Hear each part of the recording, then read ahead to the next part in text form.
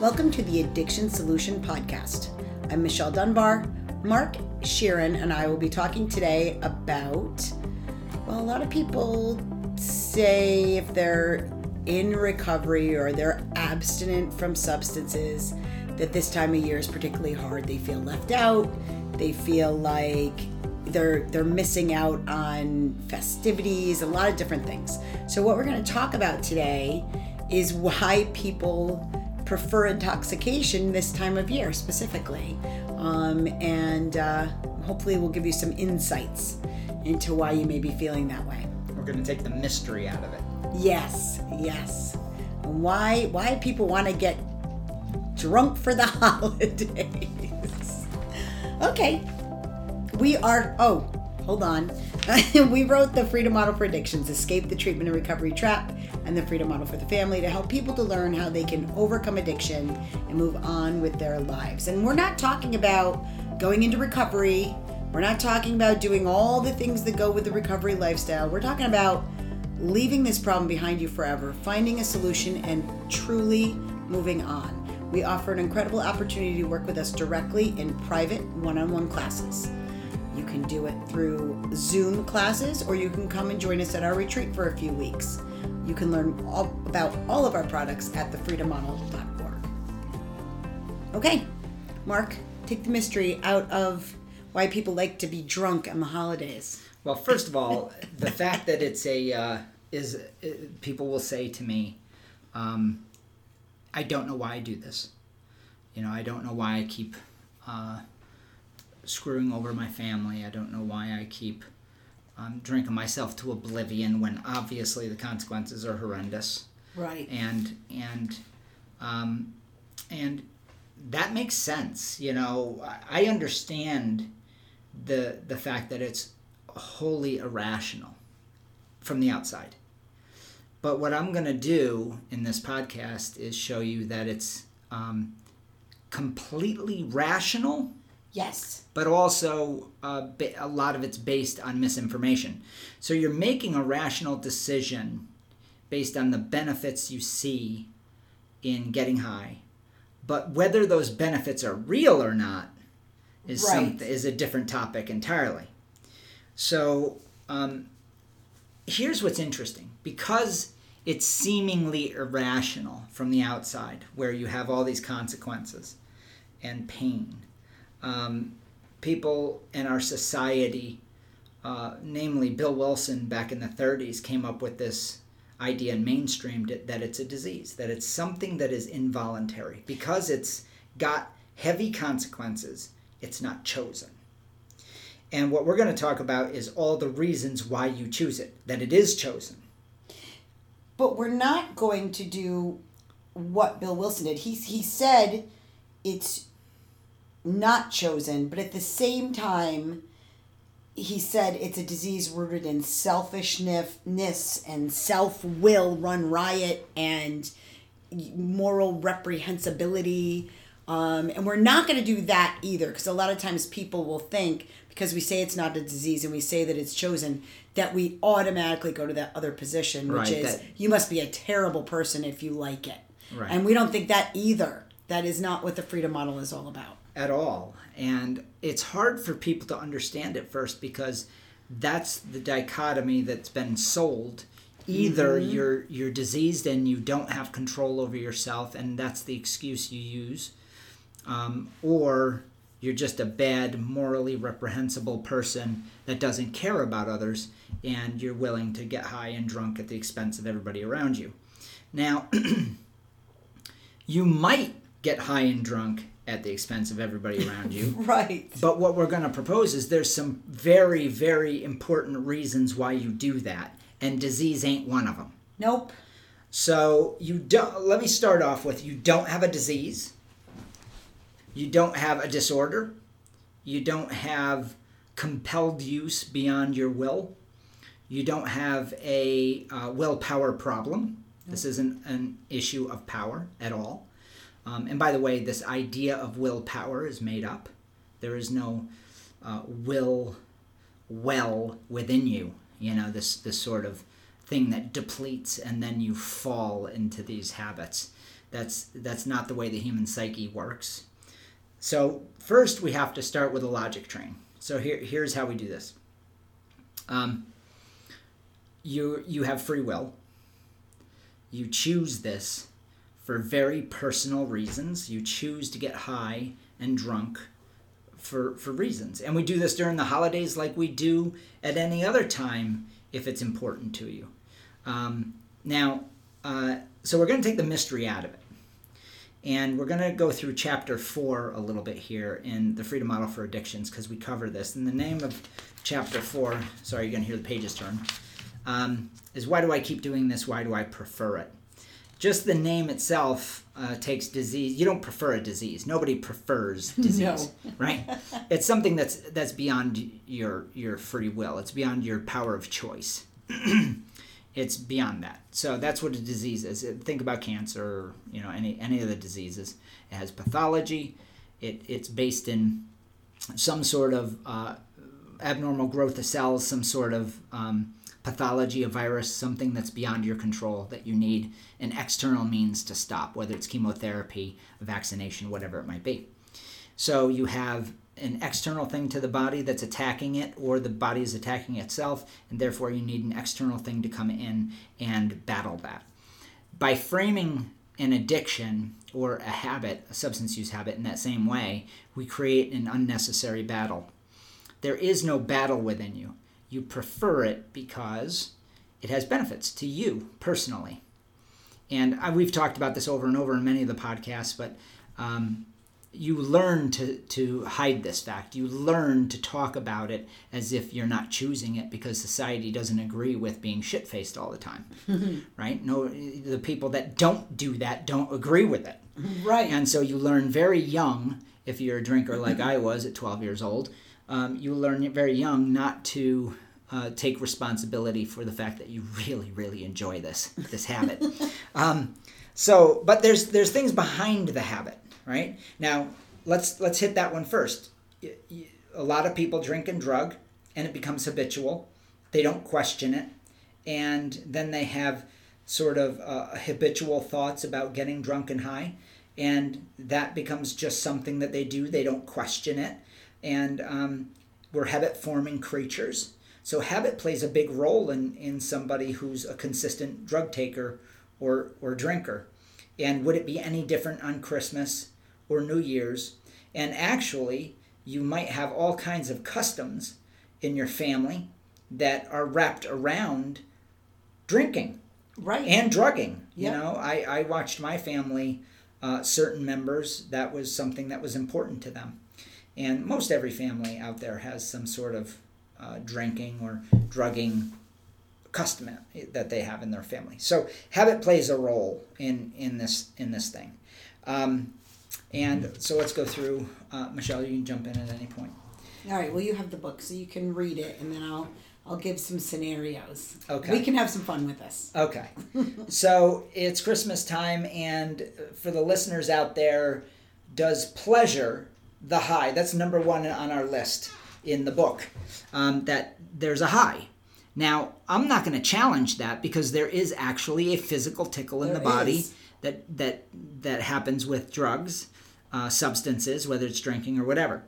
And I would dare say that that's one of the only actual benefits or actual things that are objectively true about taking substances heavily, and that is that there is a tickle to the body of some kind. Right. Now, most people, the majority of people, don't find being hammered out of their minds pleasurable. Yeah, there are a lot of people that don't find the high from various substances pleasurable at all. I don't like how opiates make me feel anymore. I did when I was younger. I don't now. When I've had to take them for medical reasons, I usually stop taking them before I'm supposed to because I don't like it. Right. So the idea that all people, that high is, we talk about it in chapter 20, the idea that the high is pleasurable for every single person is wrong. Right. It isn't for most people. Right. It isn't for most people. When they took 150 people who had never had an opiate and they injected them with morphine, only 3 out of the 150 asked to be re-injected.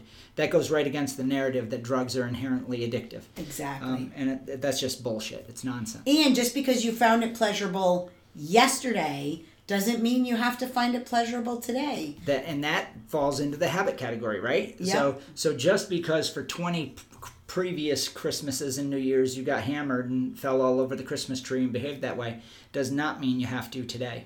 Right. People change, their preferences change, and we know from the largest studies that have been done on addiction throughout society that the chances are as you grow older, you're going to grow out of this. Yep. You're going to age out of the habit. So habit only plays a certain portion of the role. So the pleasure, the high, it's subjective. Some people like it, but it changes in time, and it doesn't necessarily have to be a habit. So you can change it.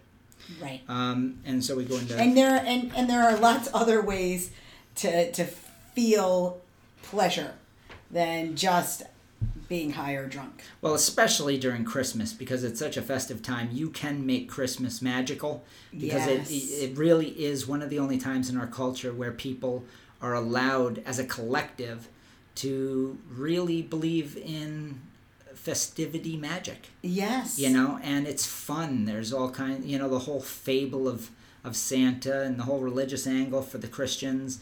All this stuff is pretty interesting stuff. And so you don't have to be hammered to make the magic. Nope. So we get into altered states of consciousness. Now, mind you, part of the reason we're doing this is to show you that it's not ridiculous that you would want to get drunk. Not right? at all. It's not, you're not being compelled by an outside force. If you like the pleasure of drugs, that's a completely normal thing to want. People like pleasure. Yep. They also like altered states of consciousness. And this goes right to, and this is an example we use in the book, when you're on the playground in second grade and you spin, and you have somebody spinning, and you spin, then you stop and you fall all over the place. You lay down on the ground, and then the ground feels tippy. Yeah, it's spinning. I loved that. Every kid just about does, yep. Right? That's an altered state of consciousness. So this idea that that as animals, looking for an altered state of consciousness is weird is not true. I mean, look at even the elephants in Africa, the wild elephants will walk past thousands of these fig trees, these acacia trees and stuff, and go to the one that's fermenting. and then they eat the whole damn tree and they fall around and sleep and get drunk. It's hilarious to watch. So they literally will walk 20, 30 miles past all these food sources just to get to the one tree that they learned, maybe 20 years ago would ferment first. So this idea of altered states of consciousness, this goes back thousands of years and is just a part of being a human being.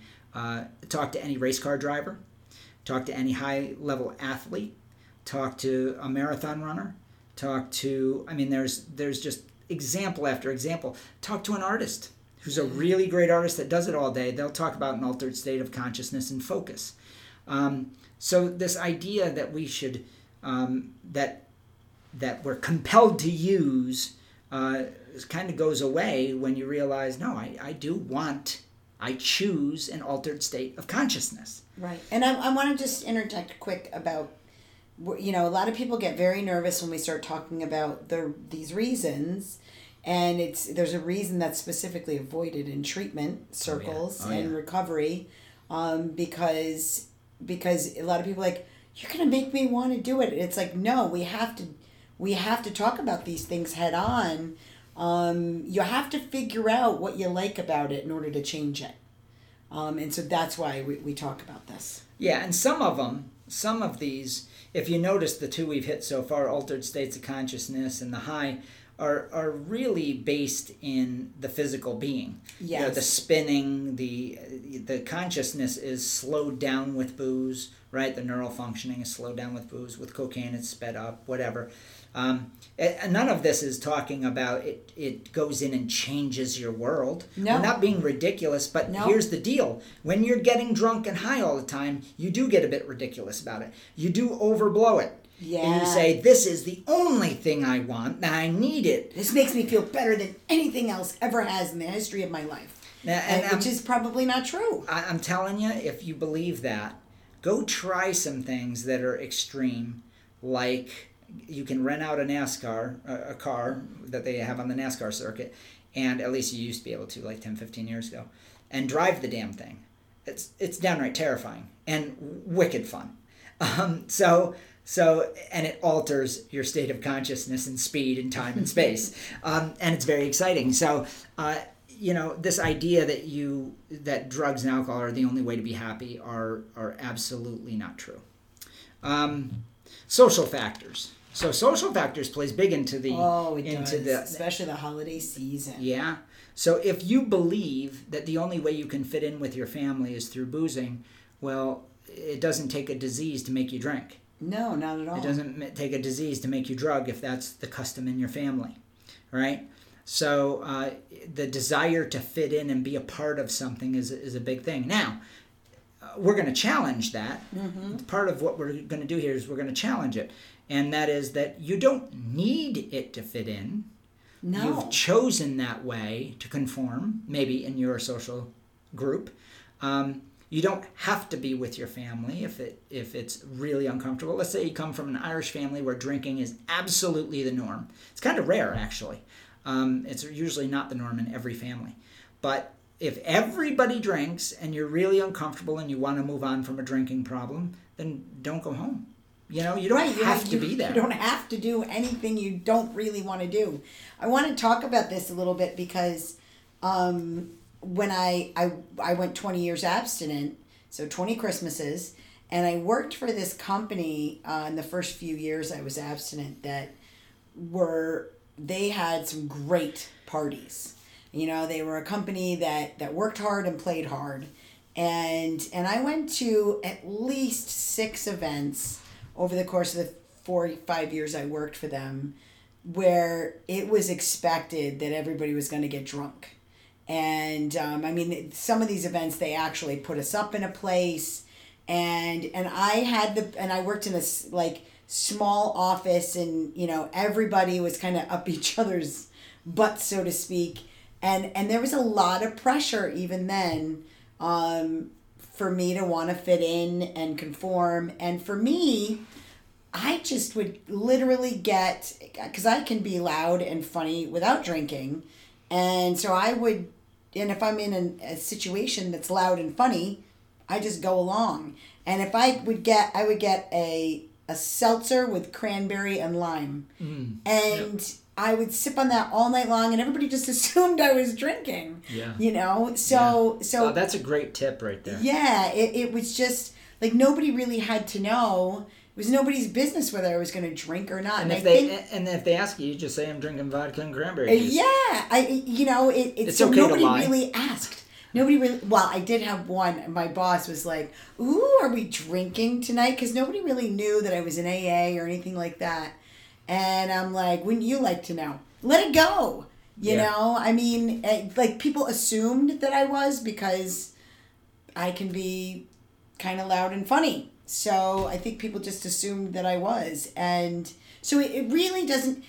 You don't go into situations that if you don't want to be with people, but if you want to be with people and you want to be social, there are a million ways to do that don't involve getting drunk. Right. Right. And I definitely, if I'm in a situation where I'm not comfortable with the group of people that I'm in, I won't drink at all. I knew a guy who did a lot of business in Russia, and almost all the business deals on the executive level are done over a bottle of vodka. Yep. And it's almost a test. That culture has the litmus test of whether you're trustworthy is if you drink. So it's really worked into their culture. Yep. And he asked me, he was terrified. He was literally terrified. He was at the retreat and he said, I'm not going to be able to do it. I said, you don't do business. This is what you're going to do. You're going to bring your own bottle. Yes. And he was done with drinking. He was done, but he didn't want to lose all the business contacts because he had 3 businesses in Russia. So that's what he did. He contacted me a year later. He said that worked like a charm because vodka is clear. So he had just had water. And then he figured out ways to manipulate it so that he could drink out of his own container, and there were a few times where he did have to take a shot, but he framed it in his mind. He said, "This is a necessity. This isn't me drinking for pleasure." Exactly. And I'm done with that. Right. Yeah. So it was interesting. So these things can all work. So that takes care of that one. All right, so let's talk about the power to relieve psychological pain. Now, if alcohol and drugs actually relieved psychological pain, everybody do it. Everybody do it. Now, if you believe that it does do that, you'll feel a need for it, because psychological pain is one of the parts of the grind of human life. Yep. And whether it's depression, trauma, anxiety, whatever it might be, those are the big ones. And it's especially big this time of year because people pile on all this extra stress and added anxiety for themselves during the holidays. Because they're in with family, maybe family that they've grown away from, and they don't really like being around them as much, right, as they are in the concentrated amounts during the holidays. So let's say, and maybe a lot of old habits come creeping out, and people, the old sort of childhood roles people play, which can be very painful because you've grown out of them. So here's the deal, though. First of all, if you believe it relieves psychological pain, it's a very logical choice to drink. Yes. And drug. Of course. So again, that pushes the idea that it's some sort of compelled use into reasoned use. I'm reasoning that my psychological pain will be washed away by self-medicating. Now, it's not true, but that's not the point of this podcast. You can listen to the other podcasts where we challenge that benefit deeply and pick it apart and show you that alcohol and drugs or drugs cannot actually relieve any psychological pain, not even temporarily. Now, that's really hard for the listener. If this is your first podcast, that is a really difficult concept. So I advise you to get the book. It'll go into great detail in chapters 17 through 20 about what I'm saying here. I'm just going to give you one tip, though, if you're questioning it. I want you to go back over the past 30 days and think of every time you've been drunk and how many times you were angry, upset, something happened while you were intoxicated, crying, that you were, that brought you to the point where you were crying, where you were yelling at somebody. My guess is you can find at least one instance in the last 30 days if you're a heavy drinker, and probably multiple instances. And that proves immediately that pharmacologically alcohol, which is a physical substance, it doesn't jump into the realm of the metaphysical mind and your emotions. It can't do that. It doesn't have the capacity to do that because it's physical. So this pharmacological action of alcohol or drugs can't change the content of your thoughts. What it can do is slow down neural functioning, speed it up, tickle the body, give you a physical sensation, which you might interpret as relieving your psychological pain. So it's a misattribution. But that's, take a look at some of our other podcasts or get a copy of the book, because now we're getting into the details of it. But the point is, on its face, if you believe that it does relieve psychological pain, then that would be a logical reason to use, and we don't need a disease or a disorder to explain that away. Okay. The power to lower inhibitions. This is a huge one during Christmas. Let's say that you have, in my case, I have brothers and sisters and parents that I didn't necessarily get along with. And let's say that I have a relationship with some of my siblings that's contentious and goes all the way back to childhood. It would be easy for me to get shit-faced drunk and tell them to go fuck themselves, right? So I'm just being a little crass there, but I'm sure there are plenty of people in the audience that understand what I just said. All right? So, booze, if you're a believer in its power to lower inhibitions, by the way, it can't do that. It can't do That's that. all you. Yep. That's the way you interpret a physical tickling of the body. But again, chapters 17 through 20, you should read them. But if you believe in the power to lower inhibitions, if that's a belief that you're holding on to, it makes booze and drugs very valuable to you, and it would be a reason why you would want to drink and drug during the holidays. Now, let's talk about the fact that maybe you don't need to do that. Maybe the relationship with your siblings is bad enough, or your parents is bad enough, to find some other place to spend Christmas. Right. Or simply do what I did, which is I just stopped talking. I know that sounds crazy, but if people talked to me, I talked. If they didn't, I didn't. I never set myself up to be in front of the Mack truck coming at me. So I just simply... I set myself up a number of times, but I don't anymore. Yeah, well, I have. And Right. and in my case, I was such a sorry sap. I was the youngest of 12, so they would do things that they didn't even know hurt me. And I was Right. the self-pitying kid in the corner, you know. Mm-hmm. So I just stopped doing that to myself. And eventually I stopped... Life gets so much better. Uh-huh. Life gets so much better when Yeah, you it stop does. that stuff. It does. When you let go of the pain of childhood. Mm-hmm. But when you do that, you don't need booze or drugs anymore to lower your inhibitions. Now, again, it doesn't have the power to do that. That's you feeling a physical sensation and then you allowing yourself, based on the cultural belief, that you can behave Yes. differently while drunk or We have high. a whole chapter that debunks that, and it's chapter 19. Yep. And then, of course, there's sleep.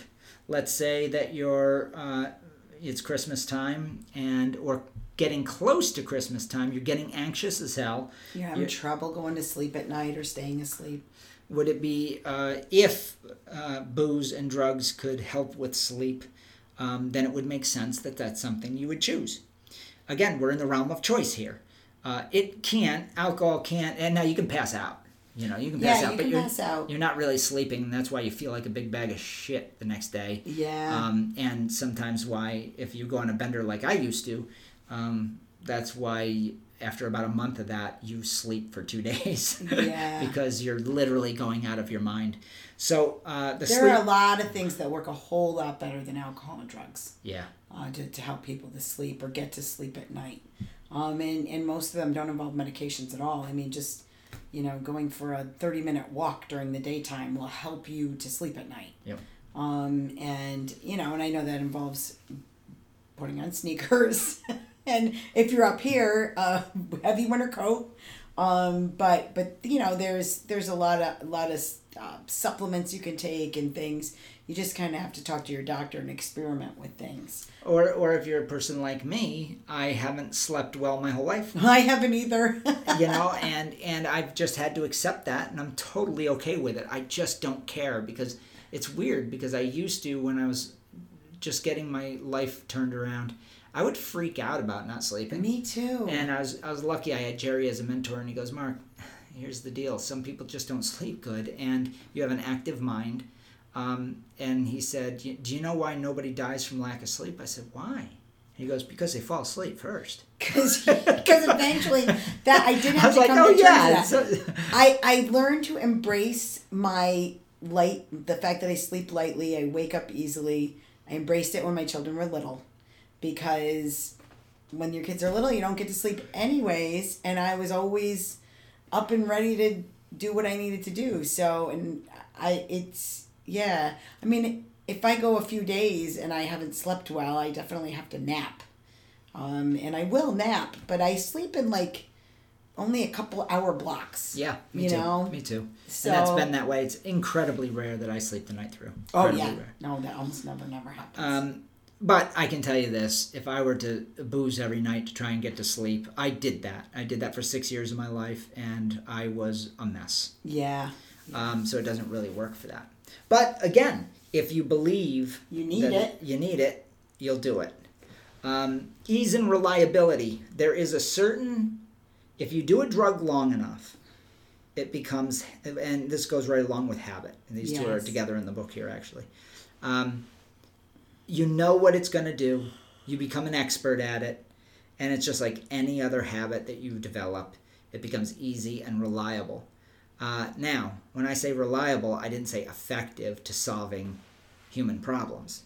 Because booze and drugs don't have a mind of their own. They don't have problem-solving capability. That's all you. Mm-hmm. If you're using it as a tool, it becomes very valuable for that.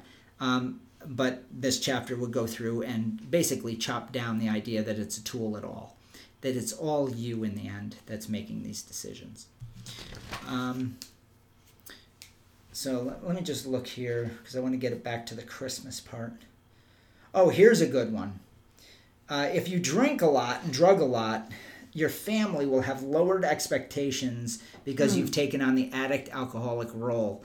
Now, I got to tell you, that can be a strong, powerful reason to be shit-faced at the house, carrying on because they expect it out of you. You don't care anymore because you've gone to 3 rehabs. They expect that you're going to tear down the Christmas tree and make an ass of yourself. And you play that role well. Now, I'm not saying that's a good thing. I'm not saying it's a bad thing. I'm saying that we all have roles that we decide to play. And and here's the good news. You can let go of that role. You can simply say, no, I don't accept that anymore. And I don't have lowered expectations of myself. And I don't want you to have lowered expectations of me. I want you to treat me not as the fragile addict alcoholic. I want you to treat me like an adult. And because that's what I am, and that's what I'm choosing to be today. And if they're not willing to do that, if everybody's walking on eggshells around you, trying not to drink, or they're apologizing for drinking around you, all that's going to do is make you pissed off. But here's the deal. You're going to have to deal with that because maybe you've put yourself in that position. So I think that the main point here is to let go of the addict alcoholic role and start progressing from that point. Yeah, if you've taken on that identity as being the family screw up, and you get to the holidays and everybody just kind of waits for you to implode, so to speak, I can see that there are certain benefits for taking on that role, and so maybe it's time to take a look at that as well. If that is, you can be the family screw up and kind of the family black sheep. I stayed the family black sheep without drinking for the last 30 years. So yeah, every family needs a scapegoat. It's just whether you want to participate or not. Right. Do you want to participate in that role or not?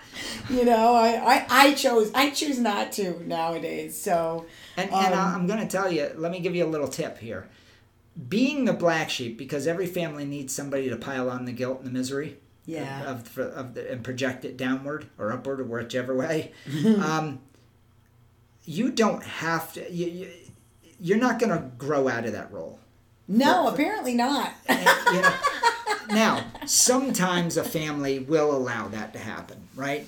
That maybe they grow up and they become kinder and more self-aware and they realize that they were jerks or whatever. But a lot of times those roles become cemented in people's minds. So if that's the case in your family, you don't have to go home and put up with it. No. It really is okay. Sign up for abuse. For abuse, for people to not accept you for who you are, to pile guilt on you and shame and all kinds of things. I mean, I had to listen to, for 20 years I was still hearing stories of my antics when I was a heavy drinker. And eventually I'm like, are you kidding me? Yeah. I literally have not been that person for 20 years. And I'm over it. I wish I'd be nice if you could get over it too. But some people like to hold on to those things, and that's on them. It's not on you. They're deflecting their own insecurities and mistakes onto other people. If you're one of those people that they're piling on, maybe the answer is to stay away. I know in my case it was really healthy for me to stay away. Not because my family was malicious. In a lot of cases that was the malicious part. Right. The violent part, all that was gone in childhood. As we became adults, that kind of went away. But for me, I felt an intense loneliness around my family. I didn't feel a part of it. And that's just the way it was. Mm-hmm. And so I didn't want to feel that way. So I kind of avoided a lot of that and moved on with my life and built my own family.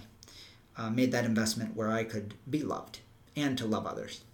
Yeah, and I think for me, I still hung on to some shame and some guilt, and I played that role too.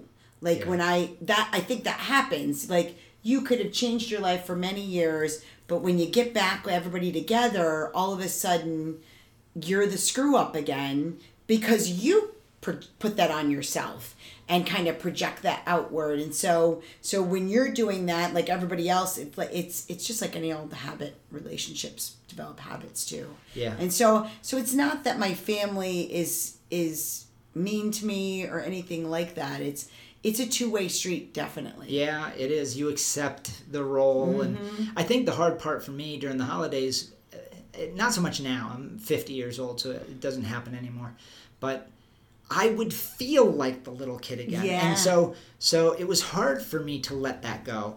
It was my own insecurities in a lot of cases that I was bringing to that festive occasion. That's exactly right. And then they would say something, and then I would feel that way. Then they'd get nervous, and there's this weird thing that would happen. Yeah. You know, and nobody liked it really. Yeah. You know, like I said, the violence and that sort of thing was gone. That was all childhood, adolescent crap.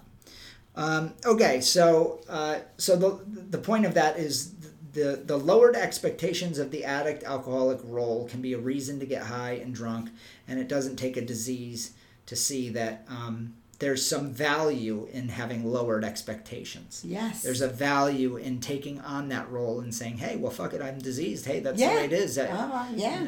You know?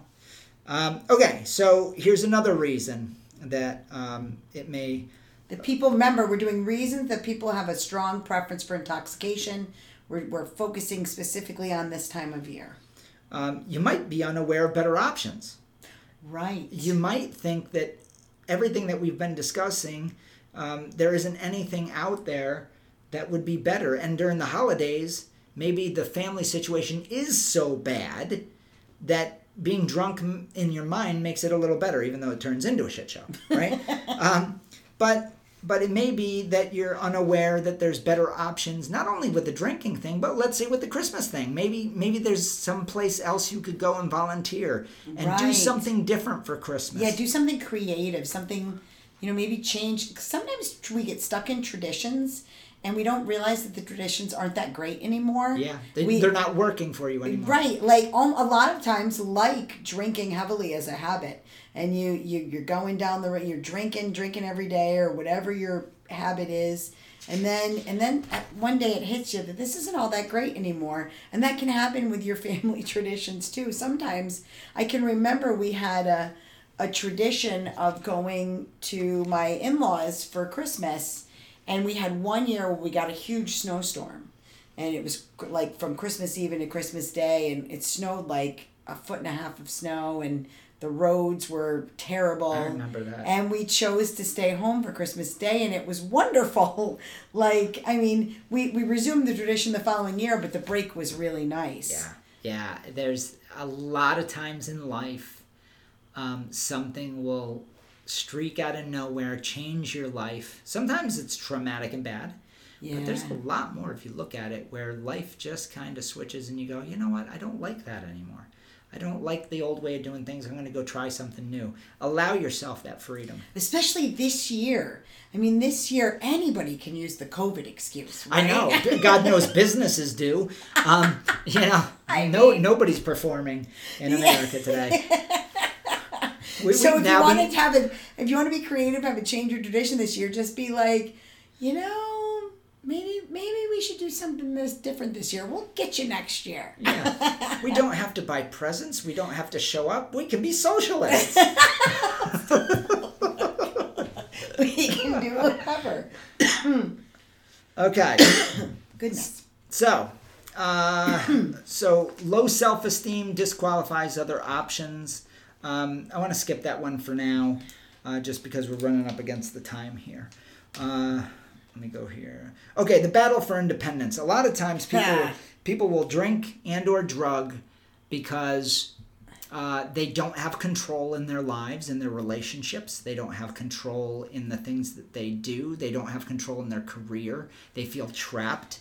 And then they have this activity, this activity of drinking or drugging, and everybody around them disapproves. Now, I've worked with drinkers and drug takers for 31 years, and every Christmas I'm with them, and and we talk about this battle for independence. I can't tell you how many times people have said to me, they come in to the retreat, let's say about first week of January, and the house fills up. Our retreat fills up, always does. And they say, everybody was on my case about the drinking. So you know what I did? I hit it heavy, and I wrecked the whole Christmas and New Year's. And now I have a DWI. I had an arrest. Yes. And it all came down to this. This idea, you're not the boss of me. Yeah. The whole family was like, Jack's not going to drink this year. Jack, you got to calm down. You got to not drink and not wreck Christmas. Meanwhile, Jack said, no. I'm going to do what I'm going to do. Not only am I going to do it, now I'm going to hit it really hard just to shove it in your face. Yeah, it makes it that much more attractive because of that, what is the word I usually use when I'm talking to people? Exerting your independence. Now, there are a ton of ways to do that don't involve substances.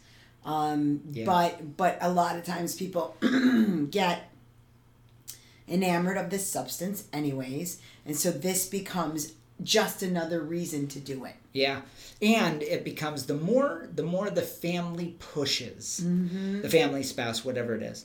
And here's the deal. The family may have justifiable reasons to, okay? Sure. This person may be a nightmare to be around when they're drinking and drugging, and may have caused tremendous problems. So I'm not judging that. But the point is, here's the phenomenon that's created, though. The more sober people push and coerce and power drive this idea that you have to abstain, you have to so-and-so, the more you create a deviance around the drug, the more you place it on a pedestal as a powerful agent. Yep. So what you're doing is you're creating the mythology. You're fortifying this mythology by creating this idea that this drug creates mayhem. And then the person marries that idea in their mind and they go, oh yeah, I'm going to create a whole bunch of hell. So when we give drugs powers in all these various ways that we do in our culture, we create deviance. And it's interesting because I can't tell you how many guys I've talked to and women who say, I didn't really start drinking heavy until I was 48, 49, 50, 42, whatever it might be. And I say, tell me what happened. And they said, well, I got a little spot in the garage, and I started drinking at night. I'd sneak out there and I'd start drinking. And then it became this weird ritual. Now, when they say that, that's when you create deviance. You create something that is otherwise completely normal, and you make it into something it is extremely special. Yes. And deviant and devious. So you have to become devious. And then the drug, you're placing it on an altar. It becomes something that's really, really powerful in your life. And when you do that, it's not good, because what you're doing is you're building the drug up. Meanwhile, the family keeps pushing. They double down, which creates greater deviance. Now the person's having to leave their house because their stash in the garage has been found out. So now they have to leave and go to hotels, right? Then now the person's binging at hotels. Forget about Christmas. I mean, they're not even around anymore. They're binging now for weeks in a hotel somewhere, and they're living in a fantasy world in the hotel, and they're falling apart and they're dying. All of this starts with the person having a preference for the drug for all the various reasons that we've been talking to, which are rational, although most of them aren't true, objectively true. Right. Okay? But if they were true, it'd be a rational reason. And then all the people around them, not all, I'm talking in absolutes, but the people around them are disagreeing and creating deviance. And it's just this, I call it hell stew. You're just stirring the pot with all these factors. So the reason we go through this in chapter 4 is to be able to list out the truth of, this is what I think it does for me. Right. Then we spend the rest of the book, is it true?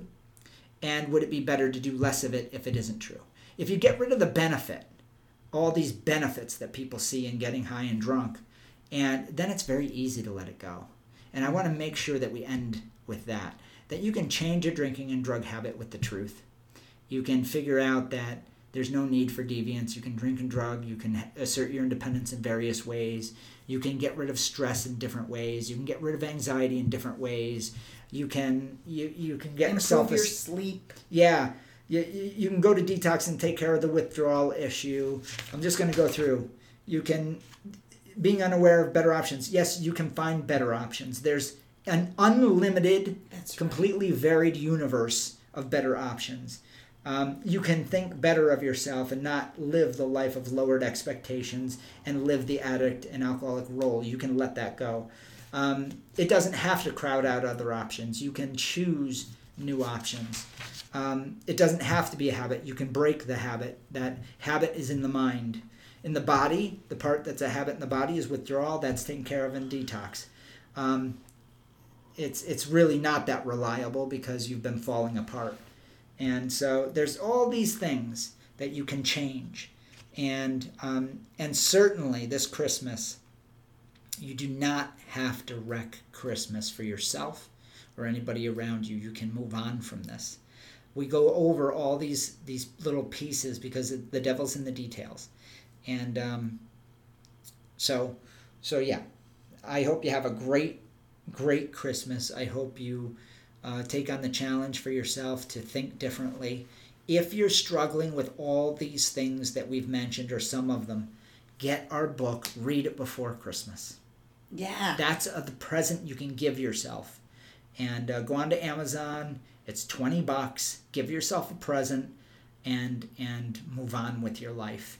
And don't become the role that everybody expects out of you. Right. This can be the year that you decide, you know what, I'm going to do something different. Yeah. And listen, if you need help with this stuff, we covered a lot of territory, and it may have seemed confusing. There's a lot that we tried to unpack in one thing. If you need help with this stuff, if you read the book and you go, wow, this really hits me, this makes sense, but I really want to be able to talk it out with somebody, you can have classes with me and or Michelle. Usually the women pick Michelle, the men stick with me, but it doesn't have to be that way. Doesn't have to be that way? Yeah, it doesn't have to be. But you can have Freedom Model private instruction classes. We usually have 12 classes to get through the entire book. And that's $3,700. Everybody always asks, well, what's the price? Nobody in treatment puts prices on their stuff. It's $3,700. I'm not afraid to say that because it's the best present you're going to give yourself. And we don't limit it to 12 classes. I mean, it takes some people I've worked with 15 classes to get through. When you buy that, you're buying the whole program. The enchilada. Yep. And we will work at your pace.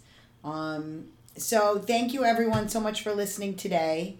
If you or someone you know is seeking help for a substance use problem or other habitual behavior, and you want help breaking free and moving past recovery as well, you can reach us at 888-424-2626, or you can find us on our website at thefreedommodel.org and soberforever.net.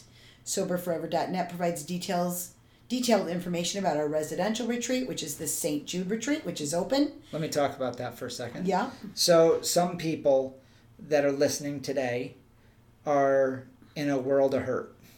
And that's where I was 31 years ago, in a very, very, very bad place. And you may need to get away. We have very limited space here. With COVID, we only have 2 to 3 beds at any given point. And during the Christmas time, right afterwards, we fill up and we have a waiting list. So now is a good time to call if you need to get away. You will have your own bedroom and bathroom. Yeah. That's what we're doing. That's why we reduced our capacity to 3, so that we can make sure that each person gets their own bedroom and their own bathroom. That's right.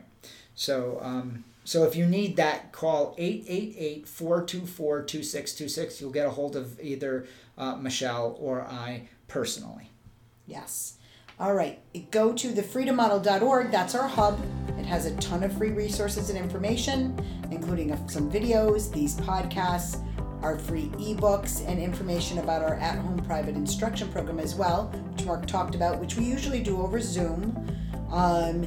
You can get digital editions of our full program books, The Freedom Model for Addictions and The Freedom Model for the Family. Get those digital downloads free. Enter coupon code FREEDOM100 at checkout to get either of those books. Paperback and Kindle versions are also available for purchase on Amazon or one of the other online retailers. And if you have questions and you want to reach us, remember, 888-424-2626 will get you to Mark or I, or you can email us at info@thefreedommodel.org. Follow us on social media, including Facebook, Twitter, Instagram, LinkedIn, and subscribe to our Freedom Model YouTube channel. We also have 3 Facebook groups we started for people to discuss their experiences breaking free from addiction and perpetual recovery. They are the Freedom Model Group, Moving Beyond Addiction and Recovery, and Families Moving Beyond Addiction and Recovery.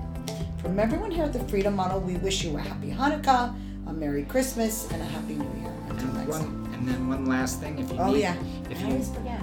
if you need detox, because we're not in the detox business, but we work with detoxes across the country.